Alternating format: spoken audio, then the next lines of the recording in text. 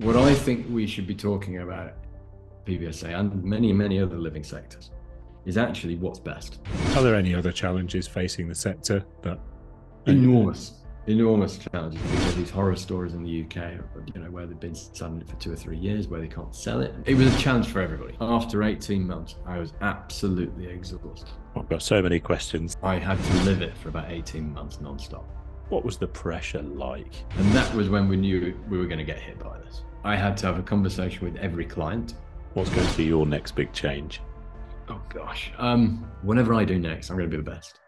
I just wanted to have a think and figure out what I was going to do and what I wanted to stand for. I'd love to get back into student. I'd love to get back into co-living and really, really help people. My biggest mistake and my biggest learning is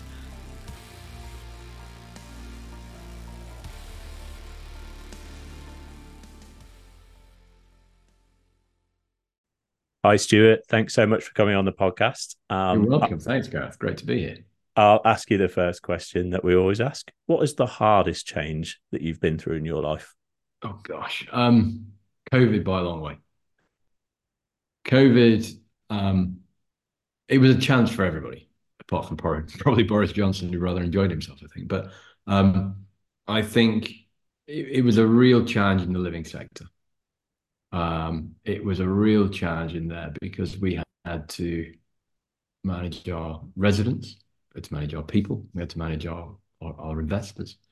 And because of that, I had to live it for about 18 months non-stop. So like many of my contemporaries, I was dealing with probably 2 or 3 MP inquiries a week, 2 or 3 universities saying, what's happening with my students? Parents on the phone, why can't our children, hand in their tenancies and what have you. So all of that. And then you add on top of that the hub and spoke issue of operational real estate, where you've got a head office that obviously, people are compressed on, not necessarily on top of each other, but it's an office. You work there, and then trying to have empathy for the people that were working and delivering services on site that had a mask and a piece of perspex to protect themselves. So that really was the setup. And after 18 months, I was absolutely exhausted. And my real biggest error was not having a month of doing nothing. I should have had a month off. I should have done absolutely nothing and just completely decompressed. However, I thought to myself, you know what, a change is as good as a rest. And that was a mistake I made. I did want to go into retirement living, but I went too quickly. I should have had that little break, figured out what I wanted to do, which would probably stay at CRM, and then restart again. And hindsight's wonderful, but that was a huge error.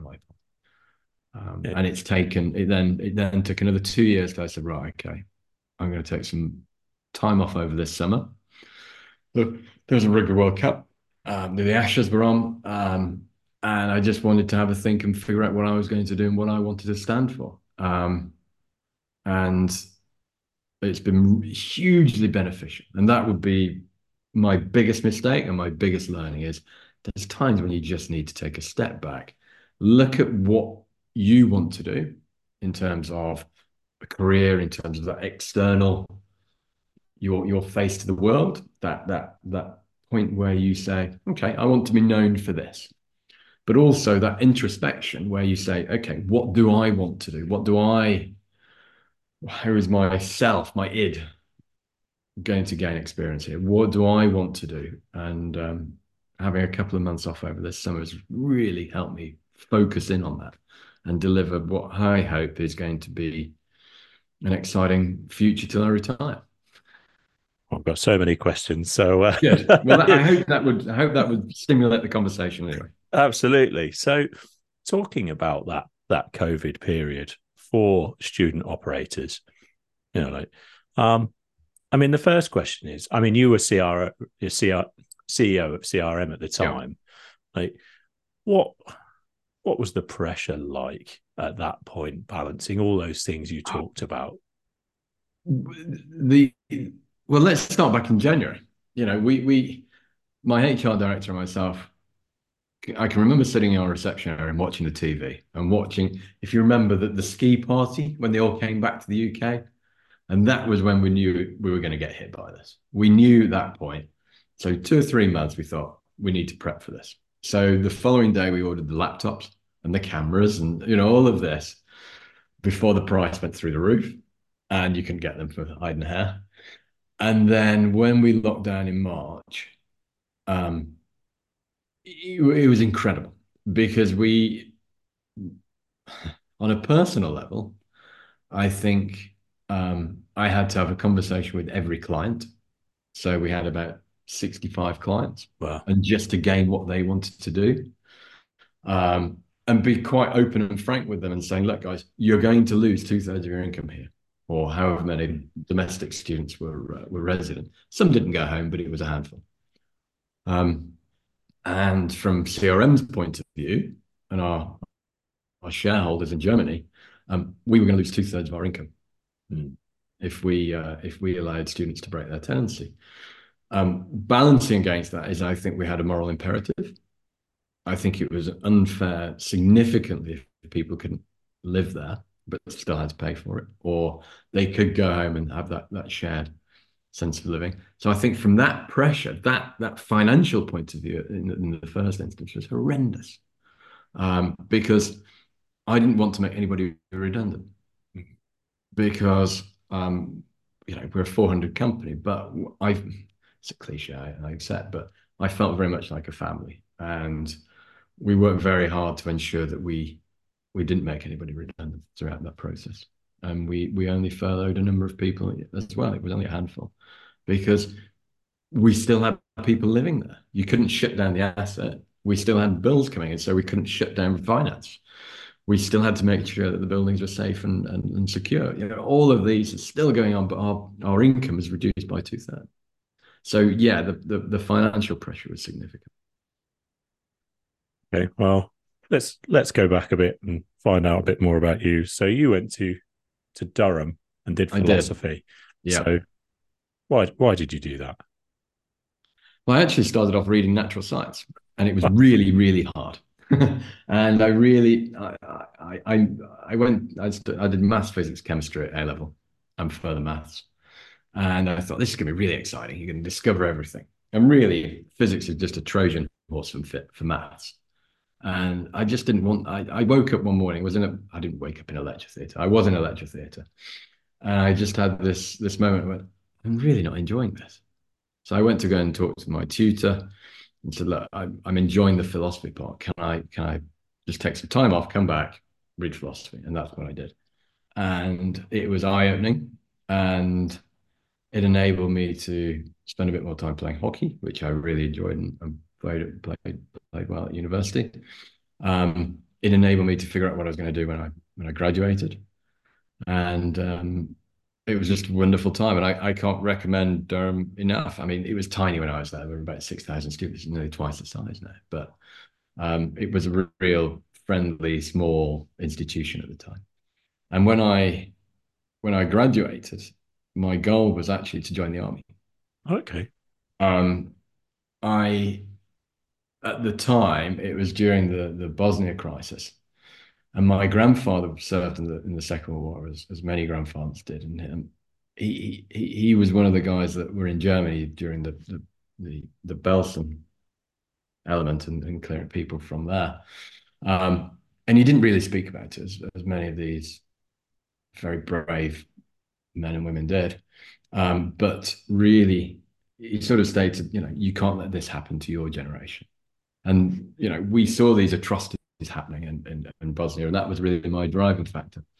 Unfortunately, before I went to Sandhurst, I broke my ankle playing hockey, and just fell into marketing and advertising. So, because I knew a guy, and we got chatting. He said, oh, "You'll enjoy this. This is right up the street." So, I ended up working for an ad agency. I was going to say how you went from natural sciences to philosophy, Yeah, wanted to be in the army, and then yeah, then a marketeer. yeah. I mean, and I think unless you want to be a vet, a doctor, or a dentist, or a lawyer, you pretty much you come out with a good degree, you can do what you want. I think that's such a And good, such an important point. I think it is, and you've got to enjoy yourself. And if you don't, then it's hard work. And if it's good fun and you've got good people around you, it's superb. we put so And much pressure on students these days, where like talking as you did, where you actually, that's brave to turn around and go, actually, I'm doing this, reading this, but I'm not enjoying it. I'm going to do something else. I mean, I think I went the opposite way. I wasn't enjoying my degree, so I just got more part-time jobs and did that yeah, instead.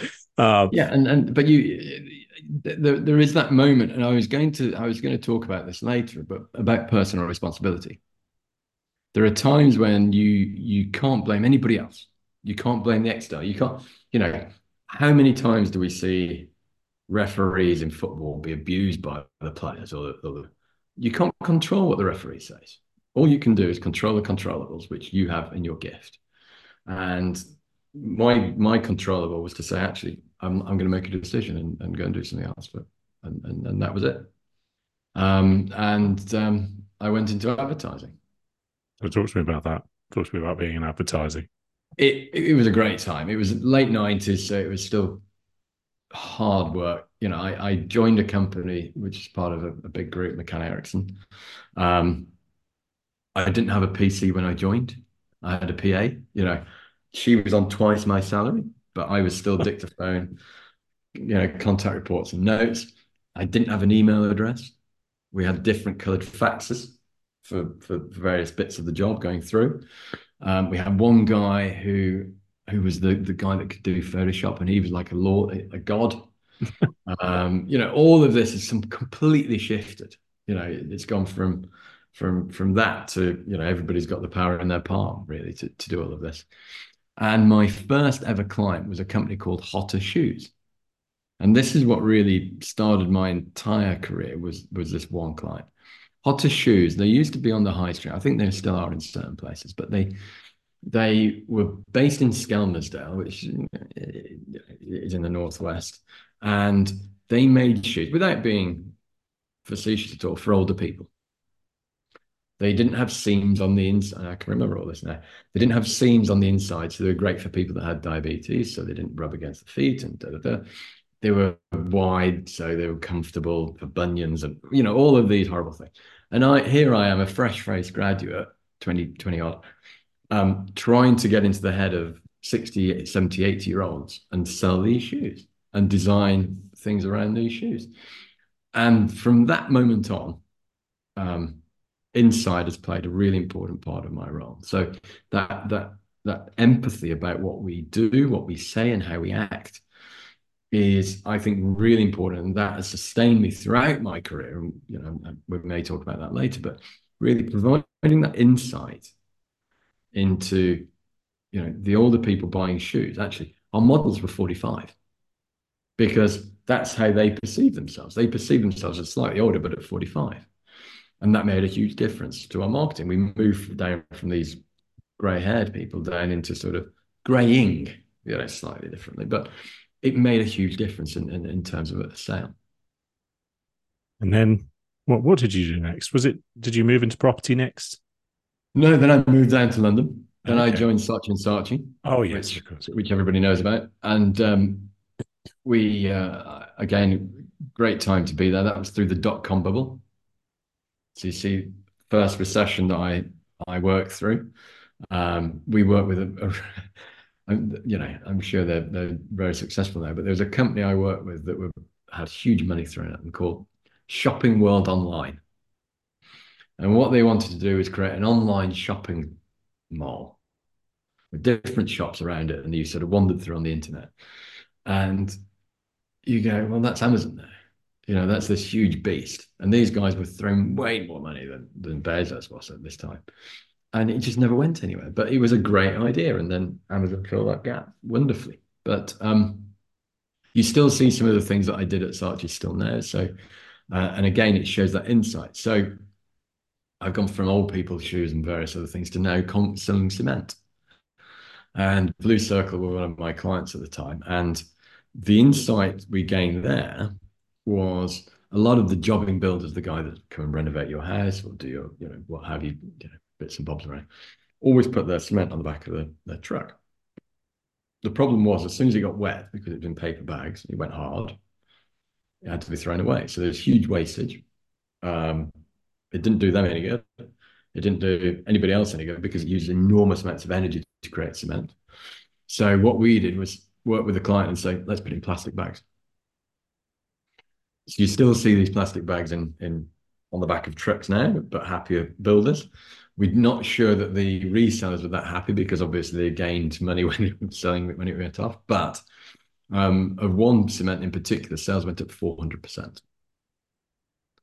So Amazing. again, it's that insight of knowing actually this will make a difference to these guys' lives.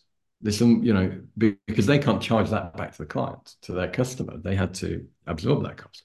So insight drove change there, and that was really important. Okay. Then after that, I set up my own agency with three of the guys, and we grew in about 6 months to about 35 people from four of us. Wow. We were going to do professional services because we'd all worked on that before. I did some IP work and and another guy did Microsoft, all of this. And that's sort of the area we're going to go into. However, serendipity. We knew a guy and we borrowed some space in a basement just off Hanover Square, and he was in a real estate. And one day he came down and said, "Look, my design agency can't do this. Can you guys do it?" So we did it. We were really good at it. We ended up winning a few Bentley Awards, and we went into real estate, and that's where I first started getting into to that sort of sector. The problem was 2008 arrived, and it's the hardest thing I've ever had to do was make people redundant. Mm. It's a terrible, terrible thing, and I think that drove what I did at CRM, which I talked about earlier. Is I'd never want to make people redundant. It's never there. It's not the fault, of your team member that they have to go. It's your fault as the manager, as the CEO, as the owner, because you haven't managed or mitigated that risk correctly of what was happening. However, in 2008, no matter what we did to mitigate, we couldn't have foreseen this thing happening. That something not inconsequential, but something so macro and micro in America would have an effect on the UK economy so dramatically. So overnight we shrank, and eventually, as you're only too well aware, everybody stopped spending, particularly on marketing. So we folded almost as quickly as we grew. I then went to work for a company that were called Sunlight Apartments. At the time when I joined, they had about 150 keys. You're a service department brand. And through, again, insight and through really good development management, we grew to about 900 keys in about 3.5, 4 years. And again, that insight piece was around aiming at people that were traveling, but more considered travelers. And I mean that from a business sense. What we found was that female travelers really like service departments because if they go to a hotel, you can't cook in your own room. You've got to go out for dinner, or you're going into a hotel bar or a restaurant. And there's always a chap who's a, photocopier salesman or what have you. Sorry, photocopier salesman. But there's a photocopier salesman that's going to try and hit on the girl or the lady or what have you. And so there's always a pressure and an uncomfortableness. So with service apartments, you had your own kitchen, your own fridge and what have you. So you could exist in a an alien city or an alien location, completely safe and secure. And so we really push that really hard when we're talking to our customers, our business customers in particular, and that made a real big difference there. Then I went to work for a very high net worth individual. He loved real estate. I loved real estate, so we got together.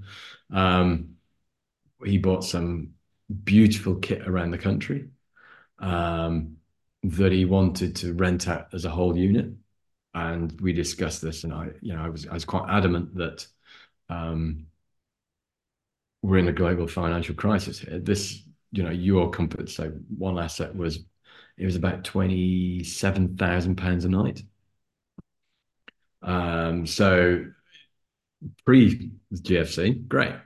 Post that, you're competing with boats in the harbour at Saint Tropez or Nice or Cannes or wherever. there's a corporates aren't going to spend this much money. So eventually we had a big falling out. And I said, look, you need to take these, you turn them into hotels, sell them by the room, change the planning, change the fire system, off you go. Didn't believe me. No, no, no, no, no. We're going to sell it all. And I said, they're just not going to. And eventually we parted ways. But it was a really important lesson to me that sometimes you just need to get rid of your initial idea and listen to somebody else. Give them as long as you need. And this goes back to the point of our podcast here, Gareth, is give people as long as they need to try and convince you. And listen to them. The guy or the girl on reception can have a wonderful idea. So you shouldn't dismiss it. You should use those ideas and take them and run with them. If you disagree with them, say, fine, I disagree. And at the end of the day, it is your train set. But you have to be open to new ideas and new strategies. And at the time, this chap wasn't, and we disagreed. And then I had the great fortune to meet Keith White at CRM, and the rest is history there. So we'll come on to the CRM days shortly. One thing you talked a lot about there is about insights and and that driving successful changes by the sound of it. How do you get that insight? Going back to your cement argument, it's how do you get those insights? Almost get arrested is probably the start of it. So, I know it sounds like you've just got to go and hang out. You've got to go and hang out. And I spent so much time in builders' yards just talking to them. And, this shows how funny ad agencies are. Required reading was Sun Tzu's Art of War. It was very yuppie. Everybody did that. The other book that I really enjoyed reading was To Kill a Mockingbird. And there's a line that Atticus Finch talks about there is, walk a mile in somebody else's shoes.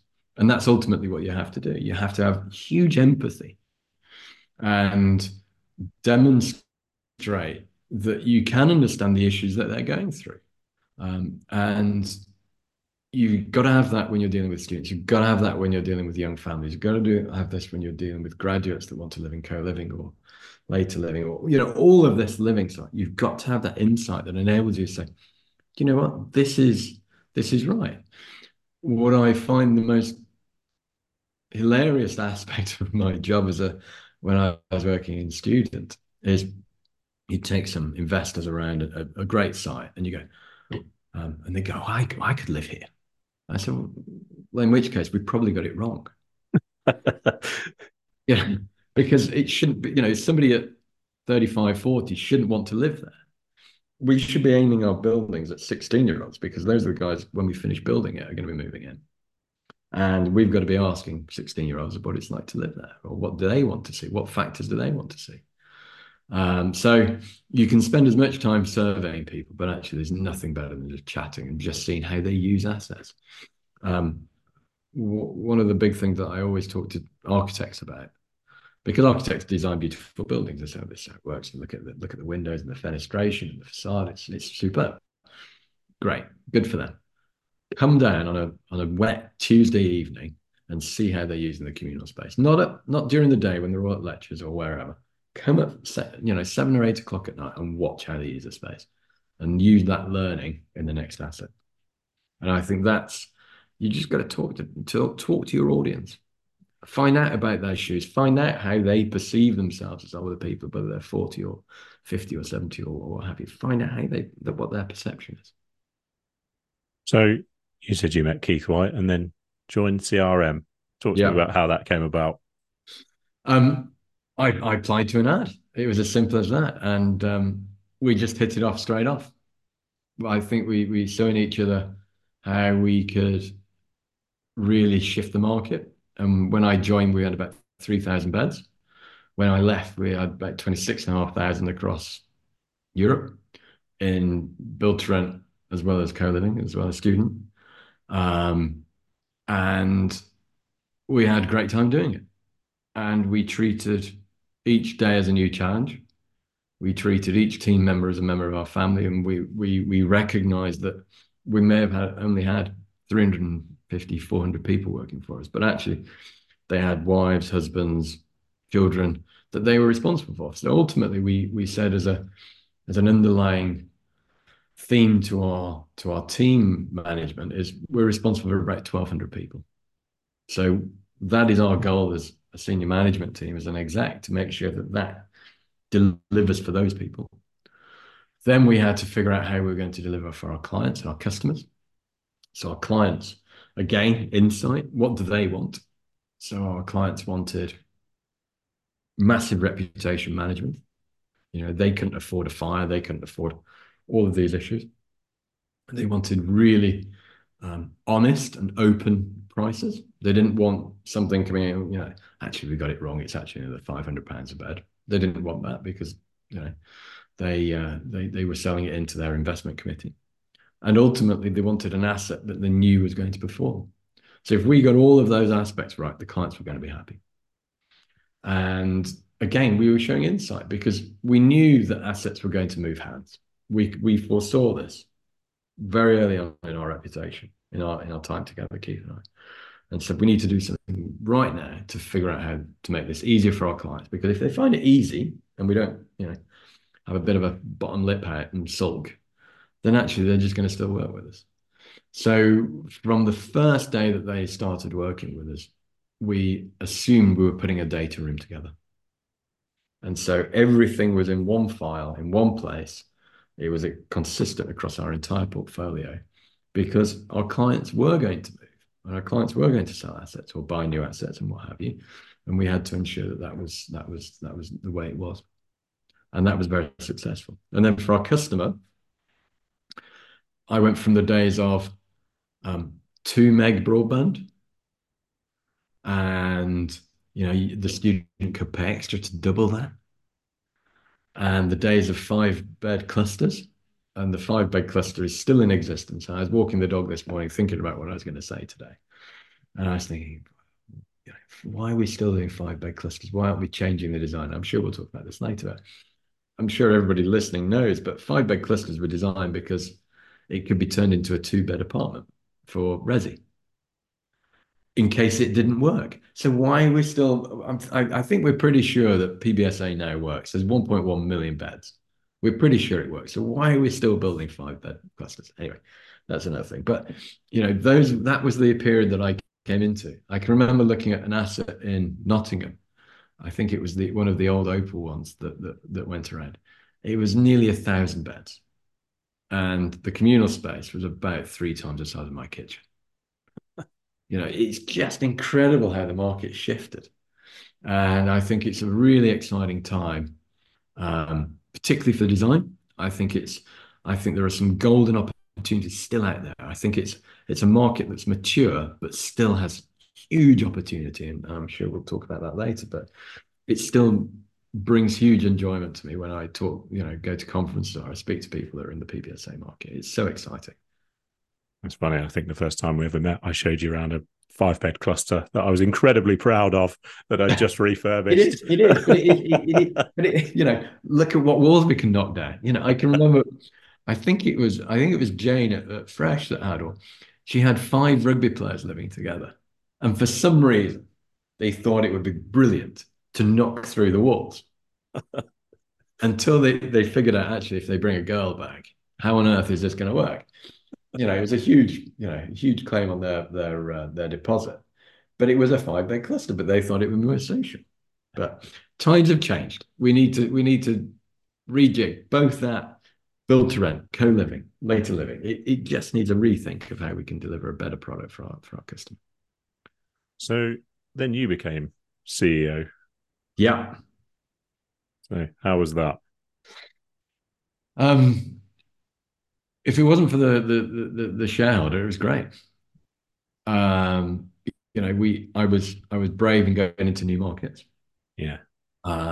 We were bought just before I became CEO by Corestate in Germany, and I don't think they quite understood what they'd bought, and they didn't use us to our potential, and that was disappointing from my point of view that I couldn't sell it in better. You know, we'd been doing this for an awful long time. We were doing it very, very well. We were doing it very cost effectively. And yet it was always a challenge to get them to understand our product and our offering and our service. But from a CEO point of view, and from managing such a successful company as CRM, it was great until COVID hit. And then, as we discussed earlier. So, talking about student accommodation, as I was going to say often do, but always do, probably on this podcast, and affordability. So, I've been talking to a lot of people on the podcast and about affordability and what that really means. I don't want to ask too many questions in one go here. So, what that really means, and whose responsibility is it to provide affordable, whatever that means, accommodation to students? So hopefully I haven't like triple barreled that question. No, you're fine. You've got some really good ones there. I'm going to change the word because I think there's a problem with affordable and value. So I always use this example when I'm talking to clients that the Savoy at its peak used to have 3 members of staff for every guest. That's not including the F&B. Travel Lodge has about 1 member of staff for every 50 guests. They're both hotels, but they're different price points. What I think we should be talking about in terms of PBSA and many, many other living sectors is actually what's best. If I said to you, Gareth, what's the best bottle of wine in the world? And somebody on the podcast would go, well, I know the best bottle of wine. It's a Latour de la 1900, and it goes for 5 million quid a case or whatever it is. If I say, what's the best bottle of wine at £10? That's the question we should be asking at every price point. So we know from the Unipol NUS survey earlier in the year and HEPI survey that got a lot of airtime, probably a month ago now. The average student accommodation is costing about £7,000 a year. What would it make in terms of our design, and our service offering and our scale? Because I think mass is important to get that saving. If we were £10 or £20 under there, but still provided the very, very best offering at that price point. And that for me is what excites me. Because I think that word best that's taken me 3 months over the summer to come up with. It's right, okay. Whatever I do next, I'm going to be the best. And I'm going to offer the best for my student, my customer, or have you, and say, right, we're going to best at 130 quid or 140 quid, which used to be the average. That was your average 44 weeks, 42 weeks, cluster bed. Okay. What can we do at that price that makes it the best? What can we do at £200? What can we do at £300 or £400? Because lots of customers want different price points. Not everybody wants to go to the top of the market. And I think that's the mistake people are thinking about this value word or this, the affordable. To some, £300 affordable. And they go, oh, well, I get free breakfast and I get free bike hire and I get all of this. You don't get free anything. It's paid for. You're paying 300 quid a week. That's where it's coming from. So I think what we've got to be able to say as an industry, as a sector, is say, what can we do that's the best at that price point? In some instances that may be 300 beds and we've got to put security on, or we've got to let technology take the burden, or we've got to think about those clusters. When you and I met, Gareth, all those years ago, you used to have 2 corridors back to back. Think of that wastage. Why don't we just do a 10-bedroom cluster? All of a sudden, you've shrunk the red line. You've lost about 5 or 6 square meters of building. Guess what? That saved you nearly 2,500 quid for that one cluster in terms of construction. So what can we do to change to make it the best? And I think that's the answer that I give to talk about affordability is actually what's affordable at these different, what's the best at these affordable levels for different types of customer. So I think we need to really jig up how we're thinking about it, also how we're communicating to our students about it, because they think that best is this all singing, all dancing, all studio scheme, 20-odd story tower, concierge service, wiping their asses and what have you. Forgive that, but that is all included in the price. What can we do that's the best? You asked about whose responsibility it is. I think there needs to be an element of personal responsibility about this. And planning doesn't help. The planning restrictions are very difficult. VAT, issues around summer income, issues around Section 106 contributions, issues around. And I'm not going to get into specifics about London in here. I will do in a minute because that's a whole different kettle of fish. Um, there's also the issue around nominations, because again, you can do it well, you can do it badly. And we see how Will in Liverpool has done it really well. So Liverpool, John Moores doesn't have, or it's got minimal number of its own beds, and yet it goes out to nominate every year. And I think that gives their students some sense of security, but it doesn't necessarily provide the owners and operators with that security. So that's puts under a bit of pressure there. So naturally, there's price issues for the knock on to their students. But I think ultimately, it comes down to the size of land you can buy, because we know that assets are costing 70, 75, 80,000 pounds a year to build per unit. But land has gone up. And if you can't go high because of planning, or you can't go wide because of planning, then you're not going to get that scale and you won't be able to bring it back down again. So who's responsible for it? It's difficult to say.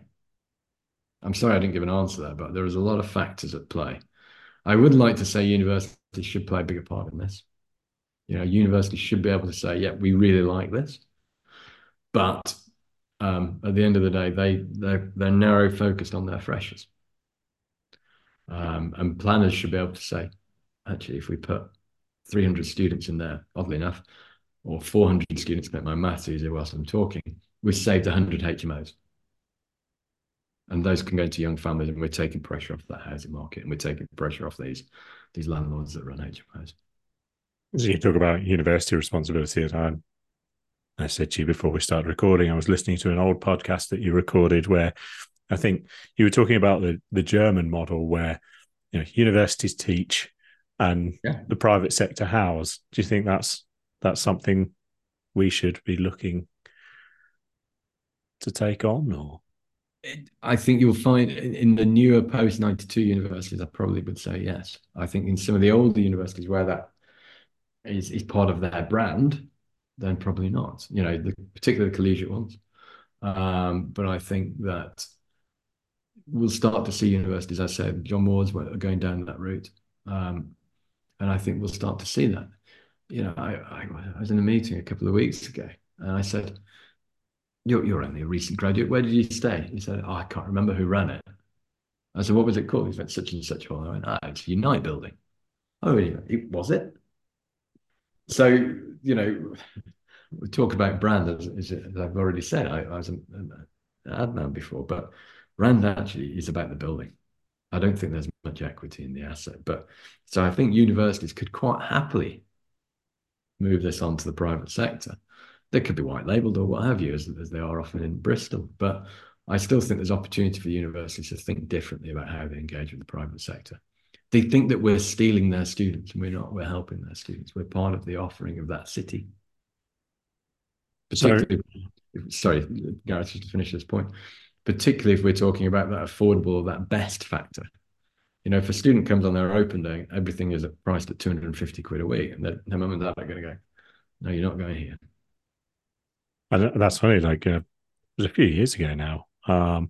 But a family member of mine was due to go to university, and having worked in the sector, I kind of understood this, but really saw that the choice of university was affected by the cost of accommodation and living in general. It was a choice between, staying locally where he was in Manchester, which still has fantastic universities, or his big dream of going to London, which was going to cost him 3 times as much, probably. If I were one of the admissions team in some of the London universities, I'd be panicking. I would be thinking, we're just going to get people that are wealthy, not necessarily clever, coming here now. And I think that's one of the direct responses of the London plan. It had the right sentiment, but it didn't quite have the right teeth or the right methodology of making it work. So you talked about it earlier when we were talking about change. So how did you come to leave CRM? I was just tired. I should have had that month off. I just thought, you know what, I need a fresh start, a change, and go and do it. And I always wanted to go into to experience later living. I wanted to know. I knew that that was the missing piece of the puzzle in my in my.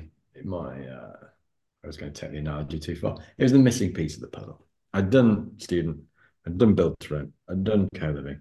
I needed to understand this new market, and I think after 2 years, I do. Um, the similarities are enormous. You still got to have a safe building, you've got to have a let building, you've got to have an operating building or buildings. Um, the rental model is really exciting. What I do find fascinating, though, is it's very, very difficult to make money in later living at the moment because of the F&B offering. It is a challenge. And obviously, you communicate to your residents slightly differently. TikTok isn't necessarily the right tool. A nice letter through their door is probably the best way of doing it. Um, so I was always going to do that, and this opportunity came along, and I took it and went to RVG, which is still owned by AXA. So clearly deep pockets and a real opportunity to grow there. But I was tired. I didn't give my best to RVG. I should have done.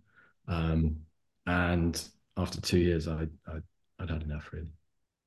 That makes sense. And talking about later living sector, so I mean, you've talked about what attracted you to the sector, but you say the cost pressures around F&B offering.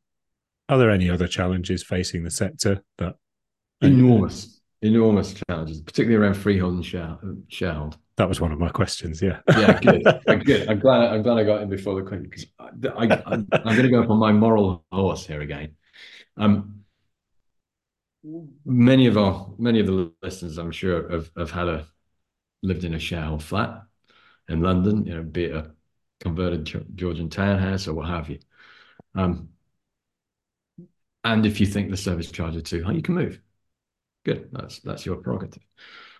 When you come to later living and you're seeing service charges go up by 14 or 15% and your pension is stuck at 3%, it's a challenge.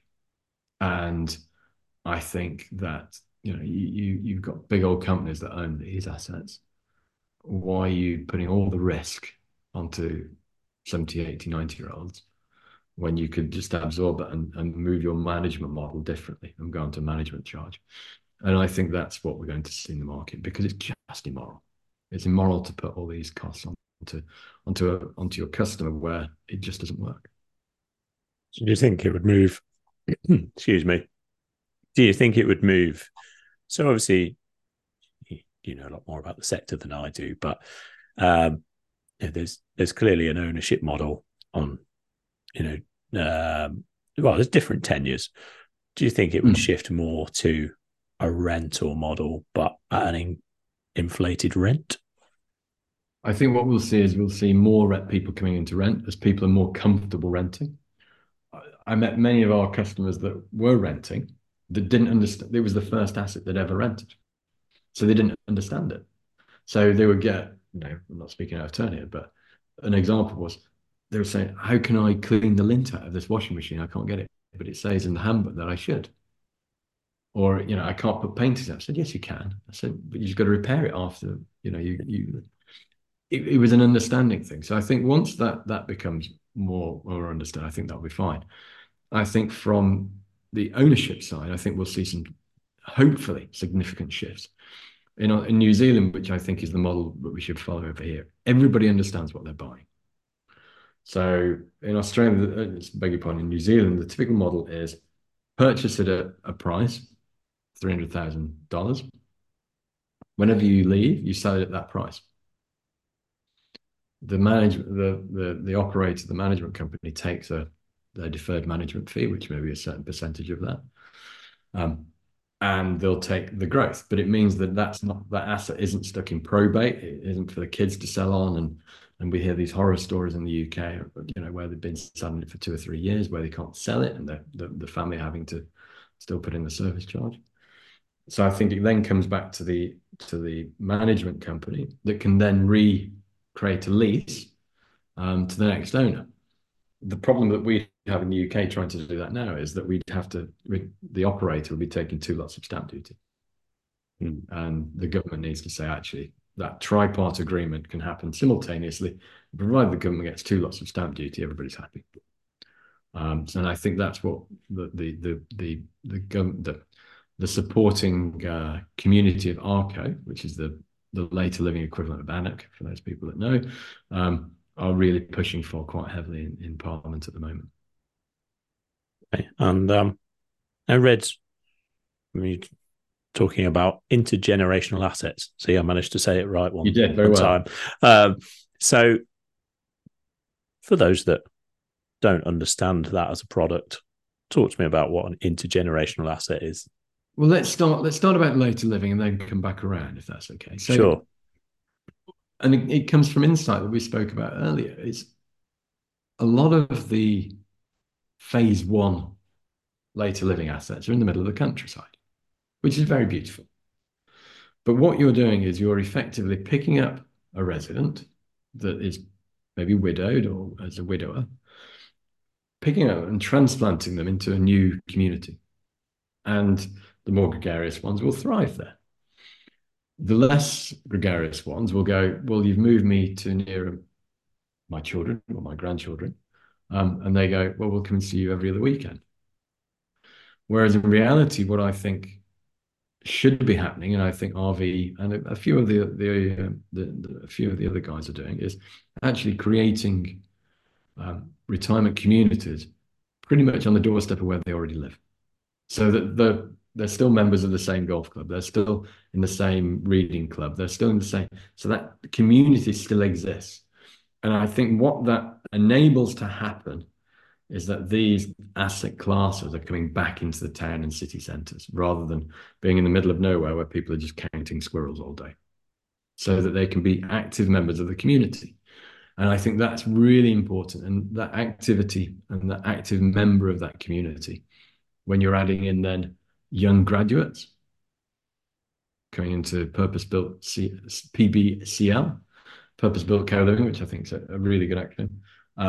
Those guys can use the older people as mentors. You've got creche facilities. Why aren't people want to volunteer? We did some research when I was at RV that the volunteering that the later living residents or later people that live longer is worth about 2% of GDP for just their volunteering services. So you've got golden opportunities where you're putting people of different age groups together to come together to form a larger community that has huge benefits to each and every one of them. And I think at the moment we're creating silos based on age group, not on outlook on life, not on how engaged they want to be. We're just segregating people by age. I'm not sure that's sustainable. Why are we doing that then? Planning is one. Funding is another. So funds are specifically set up for PBSA. Great. Okay, that's PBSA fund. I've got another pot of cash over here for co-living or build to rent or single family homes or what have you. Whereas in reality, we should be working with, and it will happen when fund managers and fund directors and investment committees begin to understand how all the pieces fit together. But I think we can accelerate it and really bring something exciting to the market and just say, look, we've got a really efficient energy centre here. Good thing for ESG. We can make these carbon neutral. We share that amongst some low single family homes, district heating system. We've got on-site maintenance, so they're happy. We've got a tower of students over there in the corner near the campus. We've got some later living or co-living here, which can benefit from the same reception space.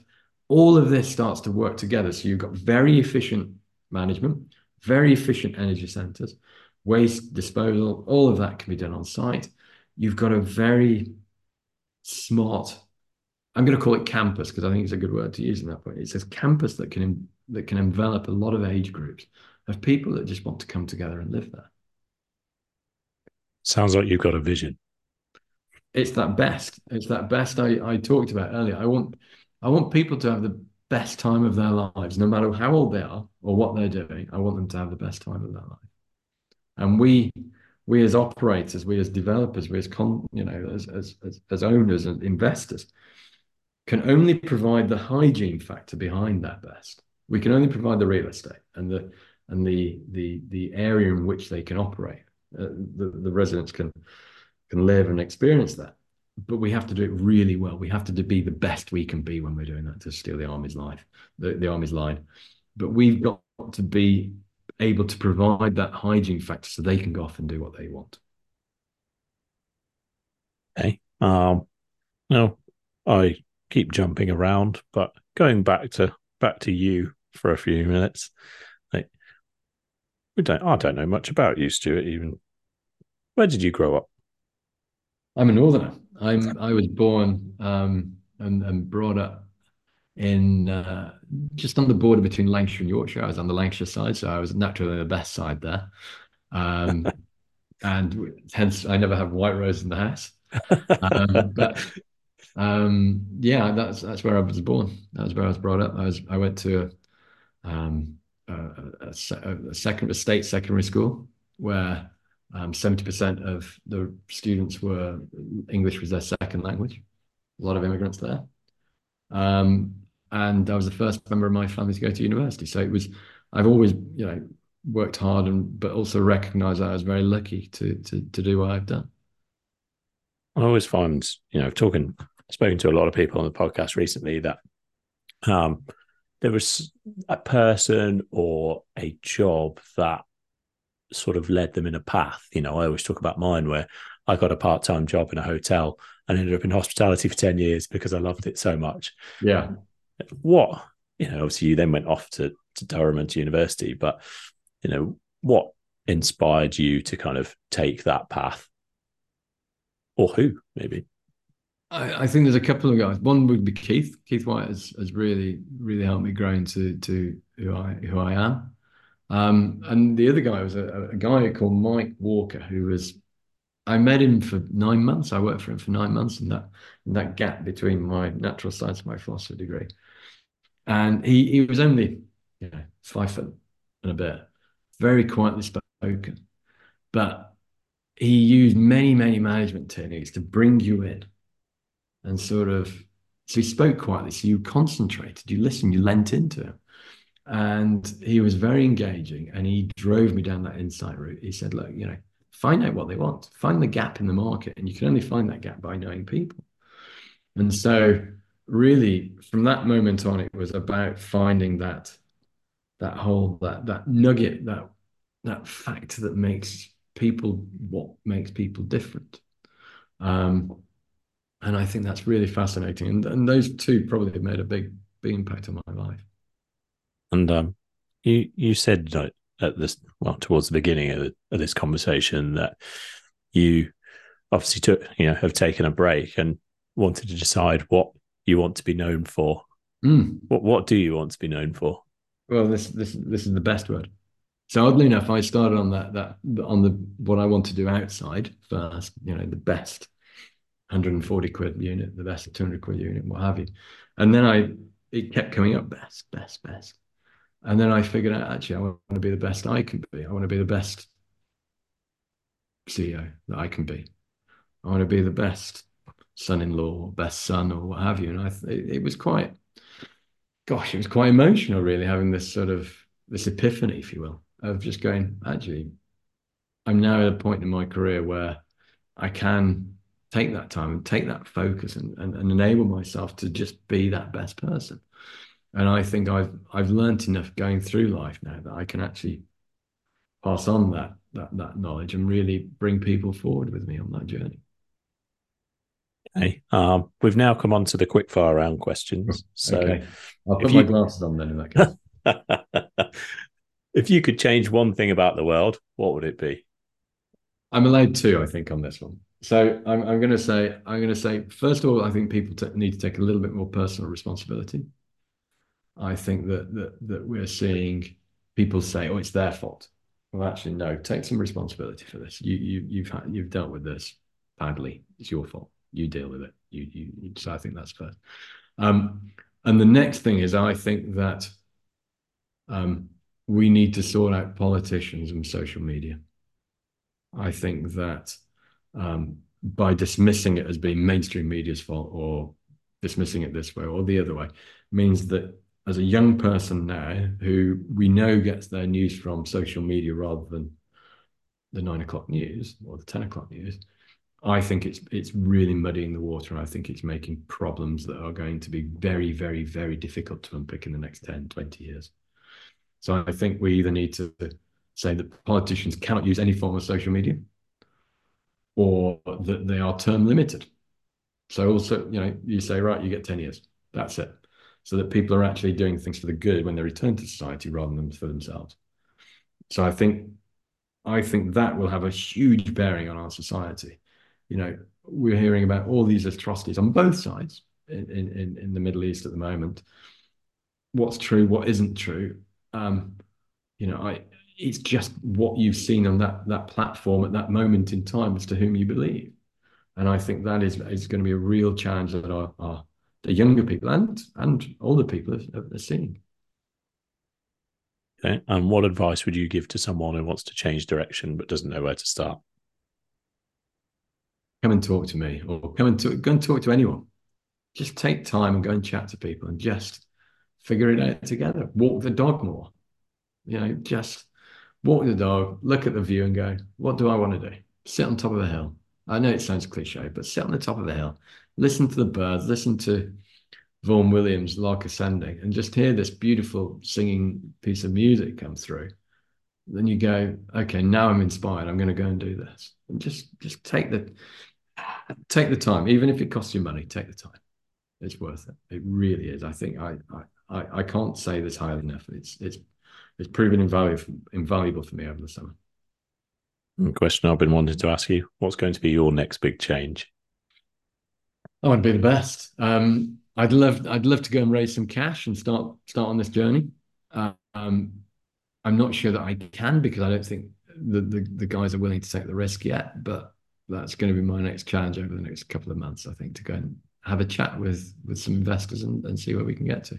But I'm working with some really interesting guys that have been around the market for a while that are going to do something else. I'm helping those guys grow. Um, but I'd love to get back into the student. I'd love to get back into co-living and really, really help people. Okay. And final question: if you were to recommend a guest or more than one guest for me to speak to on the podcast, who would it Oh, be? um, well, you've got Martin Blake who's retired, which I think would be great fun because he can say what he wants now. So I think that will be quite exciting. I would say the housing minister, but I don't know who it is because it's a new day, so it could be a new one. I was going to say it might change by the time this podcast Well, goes out. exactly. So I think that would be exciting. Um, I would talk to a really good architect. Someone like Manas over at TP Bennett that would go, right, okay, this is what we're thinking. What are they? What's their future? But I'd also like to talk to a futurologist who just says, right, okay, this is what we think is going to happen over the next 10, 15 years. I think those are the exciting guys because we don't know. We don't know what's coming.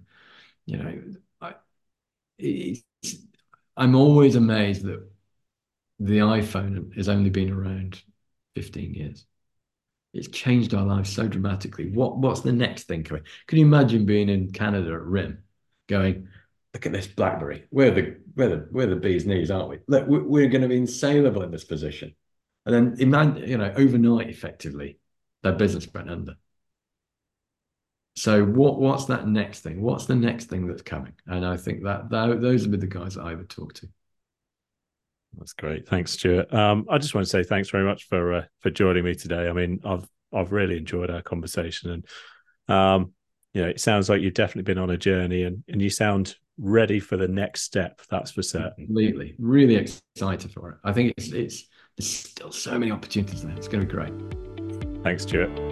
You're welcome. Thank you, Gareth. Thanks so much for listening to this week's episode of Know Your Shift. I hope you found it really useful and you can take some practical advice away with you. And please do remember to hit that follow button, as it really does help.